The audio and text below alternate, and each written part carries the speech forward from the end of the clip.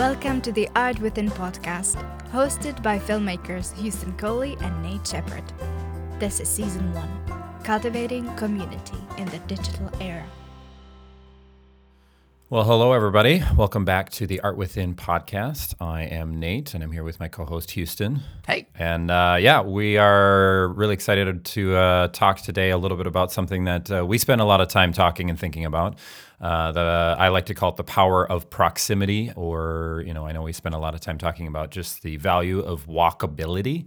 So when towns or cities or, the way that we build our urban landscapes, there's sort of a grading a scale of how walkable different communities are, and I think is somewhat of a lament for those of us who live in America and have spent some time in Europe and other places where they built those towns before cars really existed, and so there's a different mentality or a different necessity to how those things are built. And so we're going to explore a little bit about that. What does it mean to have walkable community? How does that impact and allow us to build our communities and to be in relationship to each other? And so I'm very eager to get into that. But before we do that, I know, Houston, you've been kind of hopping around a little bit, and I actually don't know. You told me to wait until we hit record because you wanted to tell me live on the podcast what your current living situation is. I know it is more dramatic, but what your current living situation is, because I know that's been a big struggle and pain point in sort of figuring out, currently in Nashville, where walkability is not on the top of the list of things for the city there. And so just tell me what's going on with you. Yeah, well, it's interesting. I felt like in these last couple weeks, as Debbie and I have been trying to figure out whether we would stay in Nashville or go back to Atlanta, we've kind of been living out a bunch of the ideas of this podcast and also our Labrie documentary, like kind of trying to figure out what those things look like in the real world in real time. And I mean, I feel like we're always doing that to some extent, but this has really brought it into clearer contrast in a lot of ways. One of the things that has deterred us about Nashville a lot is that it is so car dependent. It is not a walkable place. And I think everyone here knows that. We've talked to numerous people who are like, yeah, I am here for the people. I'm here for the community. I think this city has a unique kind of small town vibe almost. I think Andrew Peterson called it the biggest small town in the world or something like that. And I'm sure other people have said that too. And I have found that to be true. We have found that to be true as we've been here. On the other hand, it's also an incredibly sprawling place. It takes like 20 to 30 minutes to get anywhere. And that has been a huge thing that has deterred me, but also especially my wife, Debbie, because she's from Europe and is not used to driving this much in general. And then we went back and visited Atlanta a few weeks ago, and we were like, oh, like this is, I kind of thought, well, all American cities are roughly the same. Like, America is about equally not walkable wherever you are. But then we went back to Atlanta, and I was like, oh, Atlanta actually is more walkable than Nashville in some ways. At least the part of Atlanta that my kind of family and friends are around is actually a more urban area and kind of close to a city square that we're often spending time at and walking around and that sort of thing. And so that was a big part of our thought process, was like, okay, what would be a walkable place to live? Like that's actually a big part of what we're thinking about. But on the other hand, community was a big part of what we were thinking about. Like what place are we going to find the most connection with people who maybe share some of our passion for art and passion for having conversations about some of these things? And it did seem like Nashville was that place. And so we were kind of like, we don't know if we want to spend our whole lives in Nashville. And I think especially if we were raising kids, I would love to be in a more walkable place. But right now, we also kind of felt that we wanted to be around Nashville because we've really loved the people so dearly and have felt like there's more to be done here, more to be experienced here. So we ultimately decided to stay here in Nashville. But the big kind of deciding factor on that was that we met someone who was kind enough, actually Doug McKelvey, who is the author of Every Moment Holy. He owns a house that is at the base of the hill of the Rabbit Room, which is the place that we've been working these past few months. And so it's like a house in the neighborhood outside this other house that's a farmhouse that's also an office space that we've been working at. Too much to go into there. But basically, it means that we can walk to work in about 2 minutes. And so it's literally right around the corner from where we work. There's also a lovely greenway here that kind of is a path through the forest that Debbie was excited to walk on. And so it's not like, again, there is no useful walk in the sense of like, we can't walk to the store. We can't walk to the, to the movie theater. We can't walk to, a restaurant or anything like that. But we can at least walk to work. And there's several other people who live and work in this area who are around here that we are going to be in proximity to, that we can sort of be able to maybe see in their yards as we're walking to work and that sort of thing. And so that was kind of the deciding factor for us, was like, oh, this is such a gift. And we're probably not going to be here long term either. We have this place for maybe the next 3 months or so. But it was meaningful to know that we could stick around in Nashville and be somewhere that we could actually be able to walk to work and be around other people within our physical proximity. And so, yeah, that kind of plays into a lot of what I think we wanted to explore in this episode, because that has become something that Debbie and I are really passionate about, and I think you are really passionate about, and something that, like, I don't think I would have articulated as something I was passionate about until these recent years of kind of having been to Europe and different things like that. I think almost all Americans do really want walkable cities and do really want to be able to walk places. And I think we can get into that more later, but I don't think that they know how to articulate it until they've kind of tasted the alternative and realized, oh, like, this kind of car-dependent world is the water that we're swimming in, and it doesn't have to be this way. So, yeah, anyway, that's my little ramble at the start, but I thought we should go into the discussion question a bit and all that. Oh, yeah, for sure. I was just talking with a friend who just went to Germany for the first time, and I think had a very similar experience of like, wow, you can literally walk from one town to the next. This is crazy, And I think for a lot of Americans, we are so accustomed to car dependence that the idea of a walkable community is not even in the mindset. But I agree. I think there's multiple components. Before we get into the discussion question, I want to just like address like, okay, walkability. It's this buzzword. It's this kind of like, okay, we get it. You don't like cars. What's your big problem? And so I think maybe it's worth just exploring briefly the idea of walkability and why we see it as valuable. And I think in my mind, there's two main components of why walkability is valuable. I bet I'll add like 10 other components. And you'll have 10 more, but these are high level ideas. One is access to the people you live with more regularly in a more organic way. So running into people in the grocery store, having those brief conversations that when you're constantly in your car, there's not necessarily someone else to engage with, at least not in a organic sort of, oh, hey, I just, we ran into each other kind of thing.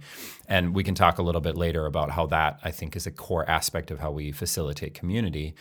So it's access to people, but also access to the land, access to the places that we live in.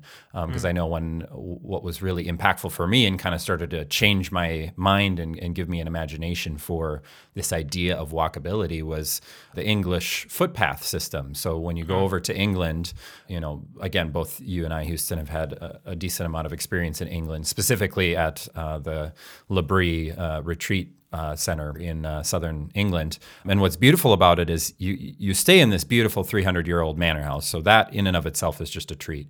And there's lots of history and interesting things right around there. But it's connected to there's basically this massive network of footpaths that spread all over the English countryside. That's a holdover, I think, from back when there were lords who owned land and the peasants needed to get to the land. And so the king was like, all right, here's public walking paths that no landowner can like close off so that the peasants can get to the fields. And that law still exists today. So you can literally walk anywhere you want in the English countryside on private land, in cow pastures, and on hills, and to these random pubs that are dotted all over the landscape. And it's just like this beautiful landscape to explore. And that's something that certainly, I live in northern Wisconsin, and I often joke about this, but it's not really a joke. It's like if you tried anything like that in our area, you would definitely be facing the barrel of a shotgun or something. There's very territorial mentality. And from what I understand, I think there are people in England that are probably also territorial about it. It's not necessarily a cultural attitude, but it is a legal reality that these paths just exist. And so we don't really have, we have snowmobile trails, which kind of mirror that a little bit, but any landowner could just be like, I don't want a snowmobile trail here. So they'll just close it off, and then you have to do all this creative rerouting. But basically, it's just a long way of saying that we don't have access to the land in the places that we live. I'm fortunate enough to live in an area where access to land is a high priority for everyone. It doesn't matter where you are politically or what your beliefs are. Everybody lives here because we love the land. And so there actually is quite a bit of access to natural forests and campgrounds and things like that. But there's been a number of places I've lived where you drive by a place and you're like, wow, that looks really cool. I don't even know how to get there, and it's probably privately owned, and so I'm not allowed to be there.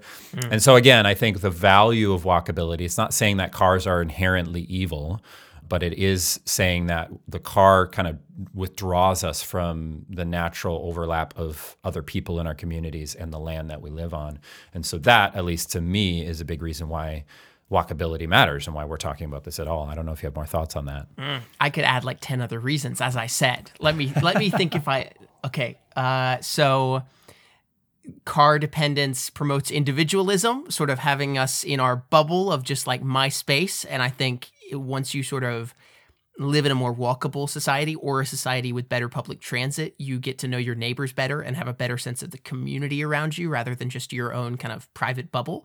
Cars release emissions that are bad for the planet and everyone and the environment, and also asthma and lots of other stuff. And more walkable societies tend to be healthier in that way. Also, third point, car-dependent societies tend to be more obese. And so if you live in a walkable society, you get more exercise on a daily basis and are thus more fit in a natural way. You don't... That was something I watched a video about... There's a channel called Not Just Bikes that is a wonderful, wonderful channel about... He's from the suburbs of Canada, but then he moved to Amsterdam, and now he makes all of his videos kind of about comparing the way that the Netherlands have designed their kind of walkable, bikeable spaces compared to the suburbs of America and Canada. And he has a video about just the way that people in European countries, but especially the Netherlands, don't even have a concept of like needing to go to the gym, because that's just a thing that like you get exercise as you're walking to places in normal life. And so you don't have to go to a place to go exercise. You just get exercise as you're doing stuff. And that's that plays into the thing that I mentioned before, which is this concept of the useful walk, which has been eradicated. There's a book by Jeff Speck called The Walkable City that is just also a really great, accessible book about urbanization and walkability. And he talks about that idea that 100 years ago, walking was mainly a thing that you would do out of necessity. Like you would walk to the store, you would walk to restaurants, you would walk to the pub. And so there was a usefulness to it. Like I'm walking to do a thing, and not, now we have a greenway outside of the place that we're living, which is lovely to be able to have a place to go and walk. But that is all you're doing is going and walking, right? And so now sort of walking has become the end in itself, which often Debbie has been very discouraged to find. You have to go drive somewhere to go walk somewhere, right? Which is even more demotivating. And so we've kind of eradicated the usefulness of a walk by not being able to have anything at the end of the tunnel. And that plays into all kinds of other kind of things about like mixed use zoning. America, unlike Europe, America is divided into different quadrants, basically, like where this is a zone that you can only build single family housing, or this is a zone that you can only build commercial buildings. And so usually the two don't overlap, and they've kind of been segregated from each other, which means that things aren't very walkable because all the stores are here and all of the, suburban houses are here. And so that's another sort of component of walkability that I think often gets overlooked, but is kind of the invisible air that we're breathing, or the water that we're swimming in. Anyway, I lost my 10 reasons. I'm trying to think if I have others, but we should just keep going. I know. I'm sure you'll have blog posts and things, and at some point you'll write a book, and it'll all be out there. But I think hopefully there's at least a little bit of a sense for those of you who are listening of why it matters to us. And I realize that sometimes this kind of conversation can maybe feel a little I don't want to say elitist, but a little bit of that like attitude of, oh, Europe has it better and we're terrible. And again, I think we sometimes trend toward that, you and I, Houston. Yeah. And so I do want to like make that caveat on the podcast here that we are seeking to grow in our understanding in a more holistic way and not just say, well, Europe did everything right and America did everything wrong. It's like, obviously it's not that simple. Yeah. And in many ways, a lot of the work that I've been doing, and I think even your sort of search for a place to live, is seeking to make, it's like, I'm not going to move over to Europe. I'm actually going to seek to make my own community that I'm in more walkable. And so, I've said this on the podcast before, but we moved to a different house that is just a little more centrally located. And so we can walk to the library and the coffee shop and all of that. And actually we can walk to the movie theater. And so that's actually one of the first places I walked to is I went with my neighbor, who's, again, my neighbor. He literally lives next door now, who's already a good friend before we moved into this neighborhood. But we walked down to the theater to watch the latest Top Gun movie this past summer. And it was just so nice to be able to do that, And so I think there is this idea that I want to put out there of just, I think we can reclaim aspects of this. There's some realities that we're going to run up against of just, this is how our cities were built and it's hard to bring that change.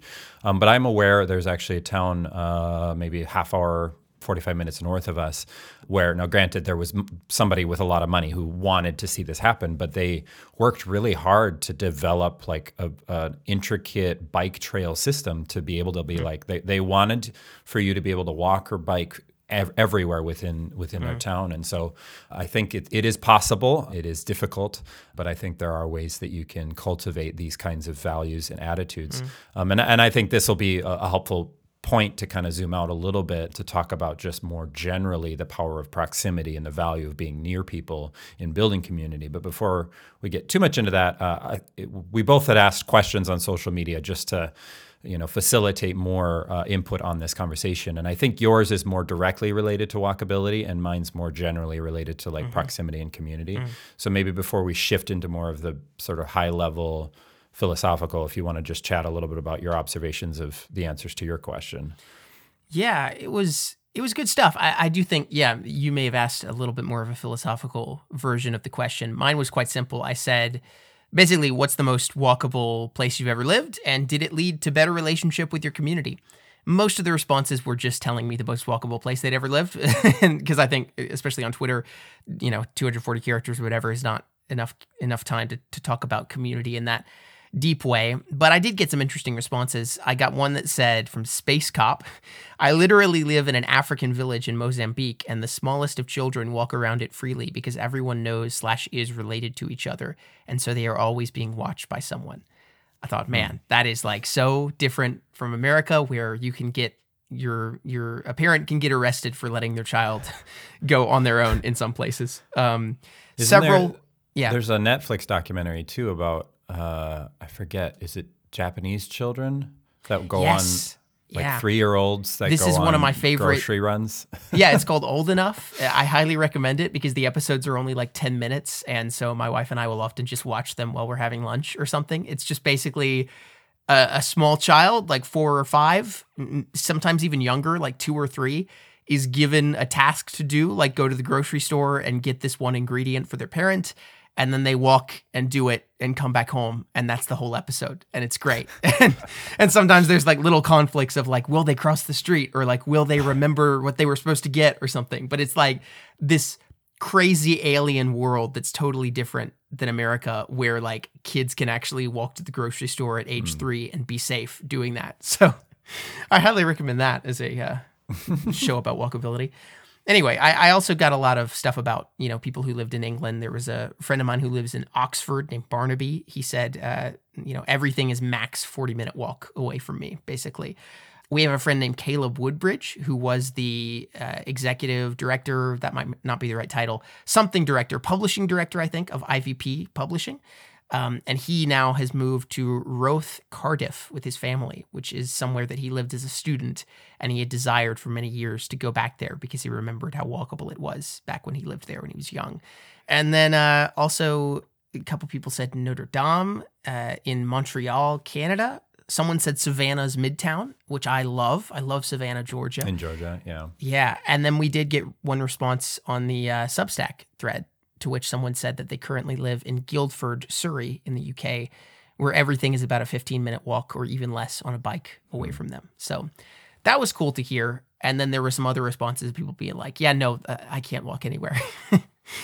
One of the other answers that I got was Greenville. Greenville is a city that I visited just a couple years ago, and I was blown away by Greenville, South Carolina. And that's actually a great example of a city that you know, plays into what you were talking about the idea that change is at least somewhat possible in American cities. I think there's several books about it if anybody wants to read about it, but it's basically a city that wasn't great for many years. And then around the 90s or early 2000s, they were like, let's just make this good now. It was as simple as that. And now it's good. And now it's good. They added a bunch of bike trails. There's a beautiful park in the center of the city. They kind of accentuated its natural features. It has this beautiful river that runs through the city that for decades was kind of covered by an ugly bridge, and you couldn't even see the river. And now they've built one of the largest suspension bridges in the world that goes above it. And so it's this beautiful view and has a waterfall that was totally covered up before that now you can see. And now it's a beautiful park in the middle and wonderful bike trails and shops and mixed use buildings. And so when I went there a few years ago, I was like totally blown away. And I was like, I didn't know an American city could be good like this. This is so great. So yeah, anyway, that was an answer that a few people gave as well. I think you may have some more philosophical responses. Yeah, well, and I was just thinking again about the idea of building our infrastructure and our structures themselves in a way that is more in tandem with or in harmony with the land that we're on versus in contrast to it. And I'm not going to go into that right now because we have a whole episode dedicated to the power of place. Was that episode 2 of the podcast? So you can go and listen to that after this and explore more of that idea.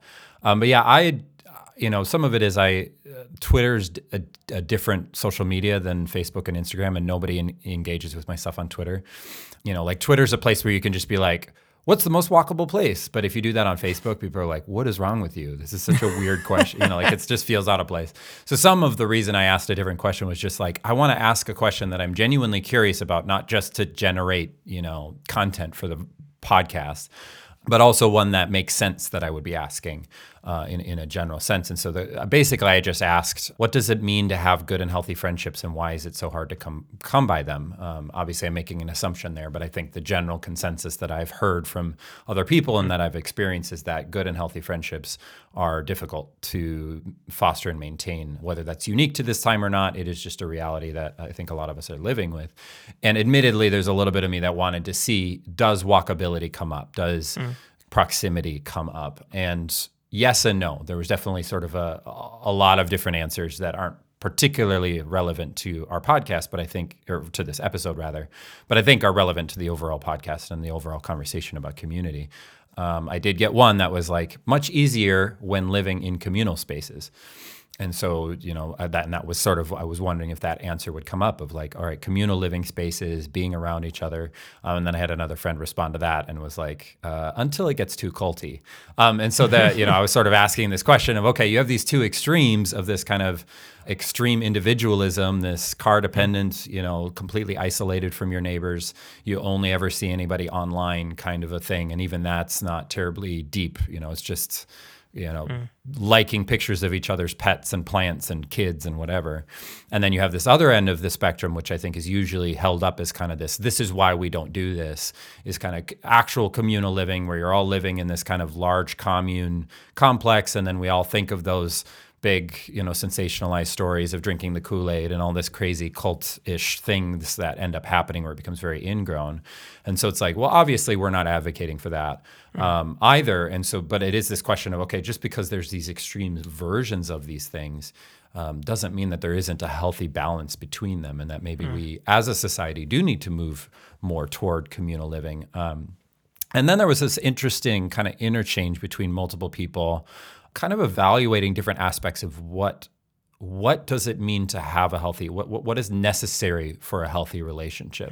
There were actually a couple of answers that were really great about shared experiences. And so my friend Norma said that shared experiences are a core aspect, that they can be current or previous experiences, like how people can bond over shared trauma so easily, or with coworkers who might not share political opinions. And I was actually hoping the coworker thing would come up as well, because that's one of those places where, because I think we had even talked about asking the question, have you ever been in a place where you become friends with someone that you would never have been friends with otherwise, other than the fact that you see them all the time? And so coworkers is a perfect example of that, where, and maybe friends is a bit generous depending on your co-working situation, but it is a little bit of you develop a relationship with someone who is just not the same as you, might even have different political beliefs. But because of that regularity, then on some level you can't let the relationship erode too much, because that's going to create a problem in the workplace. But it does actually allow you to kind of, if you're paying attention and if you lean into it, to get to know someone who is very different from you. And we'll maybe talk about that in a minute, as far as the value of proximal living, of being near each other, is that you actually engage with people who are different from you in a more consistent and organic way. My friend Brandon also had a really great comment that he said, I don't think ideological similarity matters so much as a shared project. I don't think ideology needs to be shared, or even space sometimes. So I don't see it as an either or, but I do think sharing some kind of project, for instance, if you share a political project that each of you pursues, but you have different ideological ideas about how to achieve making the project a reality in the world, I think that's more powerful than any ideology. Solidarity, in other words. I think there's a little bit of this, like, is it one of these things? No, it's kind of a combo of all of these things. We're not saying that just being in proximity to someone is automatically going to generate these great relationships, but I do think it does help a lot, and is something that maybe is worth cultivating, and something that we've lost touch with. Well, that's something that we talked about in that first episode, that, there was that community that was being built near me that is walkable and is great, but still is struggling actually with having any semblance of community. And so there is an element of, like, I think that matters so much. I really like what they're doing with it, but also there's more required. There's vulnerability required. There's all the things that we talked about in that episode. So it's more than just walkability, but also walkability can set the stage, I think, in a way that is helpful. Well, and it's like watering your plants. It's not the plant itself, but boy, does it help to water. Boy, does it help to cultivate and to nurture in ways that plants are best suited for growth. My niece, actually, Madison, she said, making time for one another, being present without distractions, and listening as an answer to what sort of, how do you facilitate healthy friendships? And I think that's a great way to understand proximity without necessarily it being physical proximity. That part of what we're talking about with, well, at least what I mean by proximity, is just nearness to someone, presence with someone. And I think you can actually do this online. This is something I'm starting to shift a little bit on. Generally, most of the days, I know I've said this, I think I've said it before on the podcast even, that I'm like, the internet is terrible every time, all the time, no ifs, ands, or buts. It'd be funny if you and I swap roles by the end of this podcast. We slowly, I become anti-internet and you become pro-internet. Exactly. We're trying to learn and grow here. But I in the context of this online conversation, I was admitting, because some of the conversation got into social media being a prime factor in the sort of degradation of relationship and the difficulty of building relationships. But I was being a little bit counter to my normal sort of self and personality, and saying maybe social media can have a place, because look at this conversation with these people. Some of these people I don't regularly interact with, and so I think, again, for me, I'm starting to realize like walkability is so great. It's so valuable. I want more of it. Especially, you talk about having children. Definitely walkability goes way up on the scale when you have kids. If for nothing else, then I'm like, I want to be able to go to the library with my kids in the summer and not be constantly under threat of being hit by a car, or constantly having to cross freeways or whatever. And there's just one road that we have to get across that I wish we at least had like a sort of flashing light to allow us to cross. It's hard to get across it. But once you're across it, then the kids can run on the sidewalk, and it's a really quiet and safe neighborhood for kids to wander. And then you can get to everything, the library and coffee shop and all that. But I think proximity is more just being in physical proximity does not generate relationship. And just because you don't have physical proximity does not mean you can't cultivate those things. I think sort of call it spiritual or emotional, mental proximity is actually more of a core aspect of that, of just being present, not in a way where you're trying to get something out of the other person or you're trying to manipulate the situation or you're just trying to get them to agree with you on something. But like Madison said, it's genuinely listening to each other, being present without distractions. And that can't, I think that's the spirit of that is what is going to generate these healthy relationships more than the physical proximity. But then again, it does help a lot because again, I don't talk to a lot of these people, and I'm like, I'd probably be good friends, regularly seeing these people if we lived in the same community. And I haven't talked to some of these people for years. And so there is something to the fact that when we're not physically near each other, you can't maintain those relationships in the same way. So I'm kind of saying the opposite things. I'm saying proximity or physical proximity is essential and also not essential. But I think it's just trying to understand and explore, like it's not going to make your relationships good, but it is a very valuable tool and resource that helps expedite that process. Because if for nothing else, proximity matters because relationships take time. And when you're in proximity to each other, that time shortens a little bit. Because each time you connect, like college is a great, like everybody becomes really good friends and then you don't live together anymore. And then suddenly it's really hard to maintain those friendships. So it's like the proximity matters in a physical sense, but in just a general sense, because relationships take time. Anybody who says anything different is selling something. Well, and I think I have a lot of thoughts on that because I think there is an element of one thing that Debbie and I have found as we've been married and have been around people in Nashville and also people in Atlanta, people in America in general, even people in Czech Republic to some extent.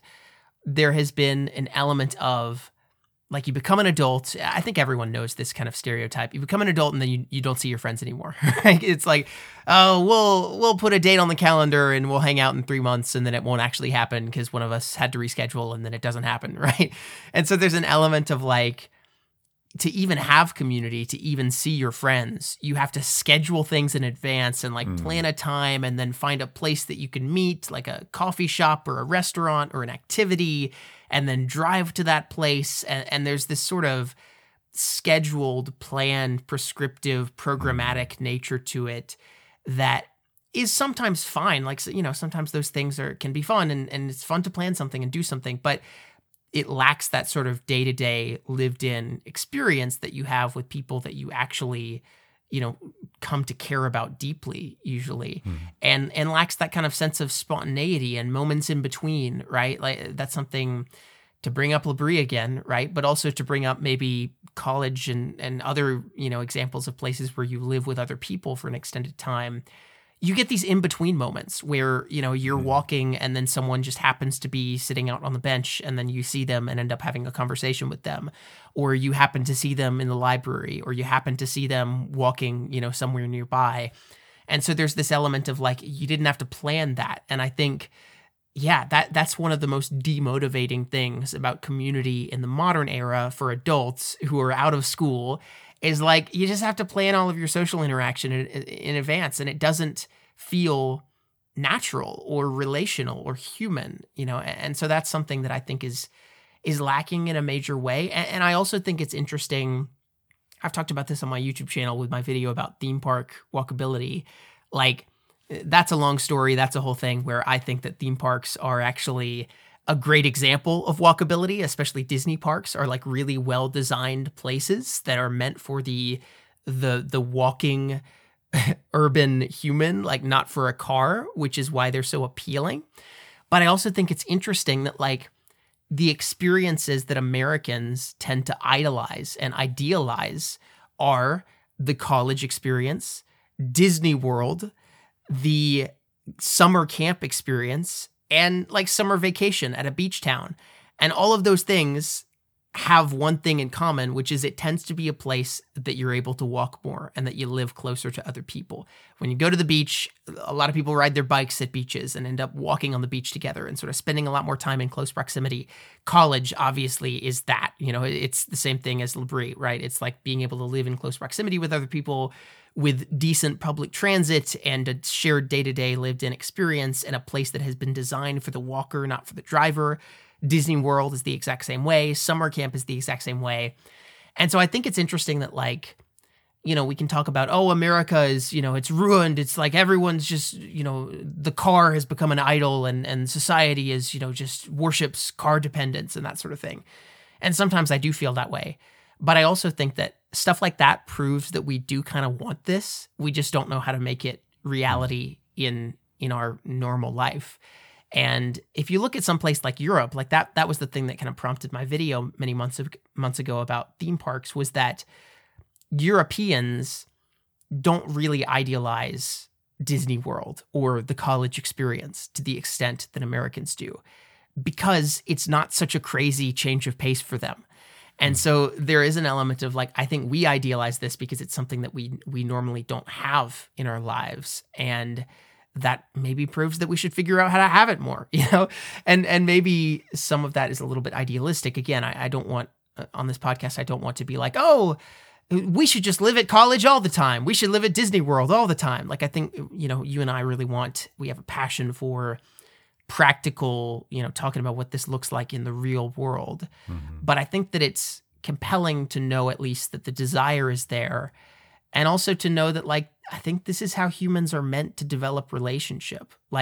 It's really, really hard and really, really lonely to only be able to further relationships with other people through planning things in advance and planning, making a date, making an appointment, even when it comes to romantic relationships, right? That's what the dating world is like now. You have to make a date in advance and go to the date, versus I think that a lot of people who have really strong marriages and strong partnerships, not everybody, obviously, but a lot of people met their partner at a place that they were sharing life together, like college or like work, at a place that they were really seeing each other day in and day out and didn't have to plan a bunch of things to make the romance happen in advance. Mm-hmm. Same thing with friendships, same thing with other relationships. And so, I think it matters. I don't think it's the only thing that matters, but I do think that it's at the core of a lot of things that we're struggling with in today's world, and people don't really always know to pinpoint it as such. Yeah, I think this would be a good point to just quote my friend Alyssa. Again, this is a friend from college who just weighed in on this conversation of what does it mean to develop healthy relationships. And I think there's a number of things that are very resonant for me. She and her husband, they have 3 little kids, similar ages to my 3 children. And they also live in a small town, just like I do. And so I think there's a lot here that, a lot of wisdom that I think actually gets at both of the things that I was just talking about earlier, of the value of physical proximity and then the value of showing up and being present. This is what she says. I feel like it's just been this year for me that I've been able to cultivate deeper and healthier friendships. That's for many reasons, but honestly, it took me being the kind of friend I wanted, cliche, I know, and also getting past the insecure feelings of what they might think of me, reaching out to see how they are doing, being the one to invite for coffee, sharing how I'm actually doing, sharing struggles, praying for them without them asking intentional questions. I actually had someone do this for me, so my confidence in doing it to make friends with others has increased because I felt cared for and valued by her enough so that I didn't care how I was being perceived, just that I wanted them to feel how I felt. It has been a long journey to finding friends here in my small town. I honestly credit my new way of doing things to a friend who sought me out. I'm pretty introverted and she is a full-on extrovert. She pulled me out of my comfort zone and I realized I didn't have to do life alone. Her and her husband have come over and prayed over our family when we were struggling with things, and she has always been consistent with checking in. And I know how much that has benefited me. It's been such a joy to extend that to others, and I feel like I'm just getting this newfound community established. It feels good. And this is a family, too, that I think similarly to us has lived in their small town for probably 7, 8. I think they've lived there longer than we've lived here. So, 8, 9 years. And very resonant for me of like, it's taken that long for me to start to feel like I have a community. And I think it's a both and. There does just at some point, somebody has to make the first step. Somebody just has to be like, you know what? I'm going to be awkward. I'm going to be intentional. I'm going to do all the things that we don't like. But what I love about this answer is that then lent itself to much more natural overlap of stopping in and being around each other. And then what I loved about her answer too is that sort of sparked in her the ability to do that for other people. And so that's some of the beauty of community and why proximity matters in all of those senses is that we actually feed off of each other. We actually are strengthened and able to better serve each other when we're being served at the same time. And so I think that some of it is like we're so used to thinking in an individual way, and on some level it takes an individual to break that pattern. But once you start to work in some of those spaces, it's like actual good community is communal. It's actually multiple people providing the friendships. And so then you don't need just one person to carry all of your emotional baggage or solve all of your problems or be the one, it's like not all of my friends know how to fix a faucet, but if a couple of them do, then I can have them come over and help me with stuff that I'm not good at. And some of that is just over time and through a lot of different people coming together is what a community is. I know it's a cliche thing, right? But I think it's very true. And so I think there is both and of being near people in a literal sense, but also being near people in a spiritual sense, in a internal sense of I'm here. I'm not here to get something out of you, but I want you to experience love. Yeah, I feel like I could just do a whole podcast just on that component alone, and maybe we'll chat more, I'm sure, about it in future episodes. But I just felt like that was a great way to articulate just kind of all of these complexities of proximal living. So I don't know if you have more thoughts on that. I feel like maybe we can land the plane around here. I'll let you have some thoughts, and then I'd love to get some more people giving input to this conversation as well. Yes. Yeah, I think it's good to wrap up here too. And again, I think a lot of this season is us kind of just proposing a bunch of things that we care about and sort of problems that we see in the world, and then kind of vague solutions that we have. Yeah. and not a lot of practical kind of help for people. But I also think that, first of all, I think it's valuable to talk about these things even without practical solutions, but I also want to be able to talk in a more practical way. I was thinking a lot this week about where we should go next with the podcast, and this is something that I would love to have listeners' feedback about. You and I have been talking about, should we have guests on at some point? Because I think in some ways, you and I are talking about a bunch of things that we are not experts on at all.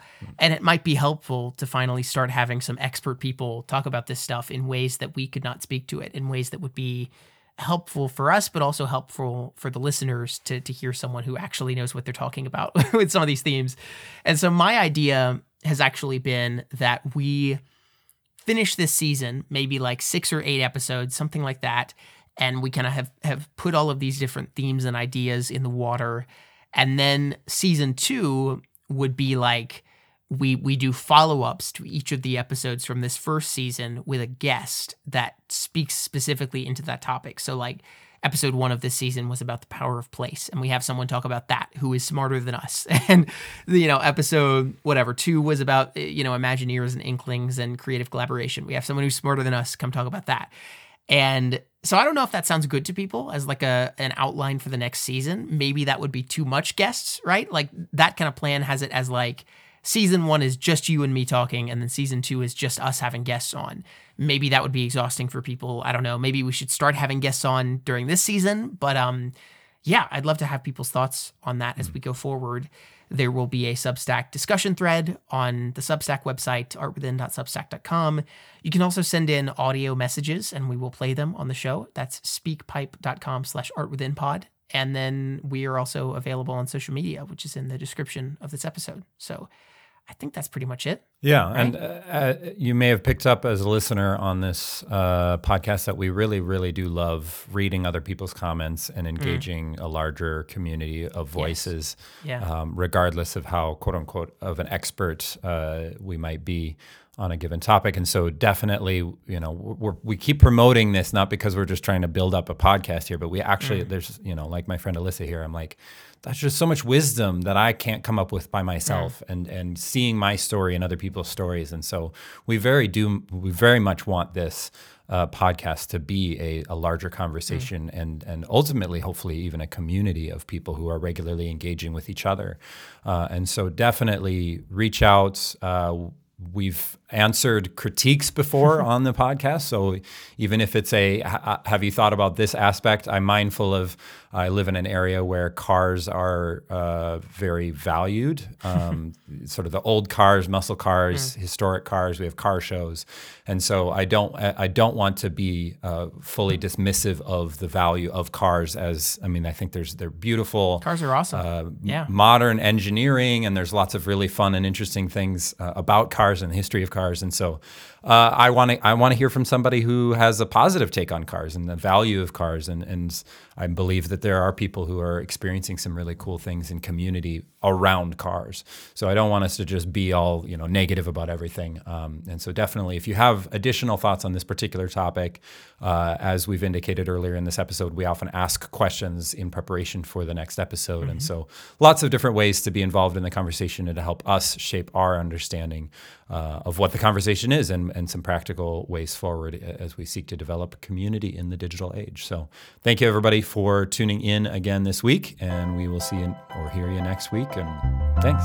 See ya.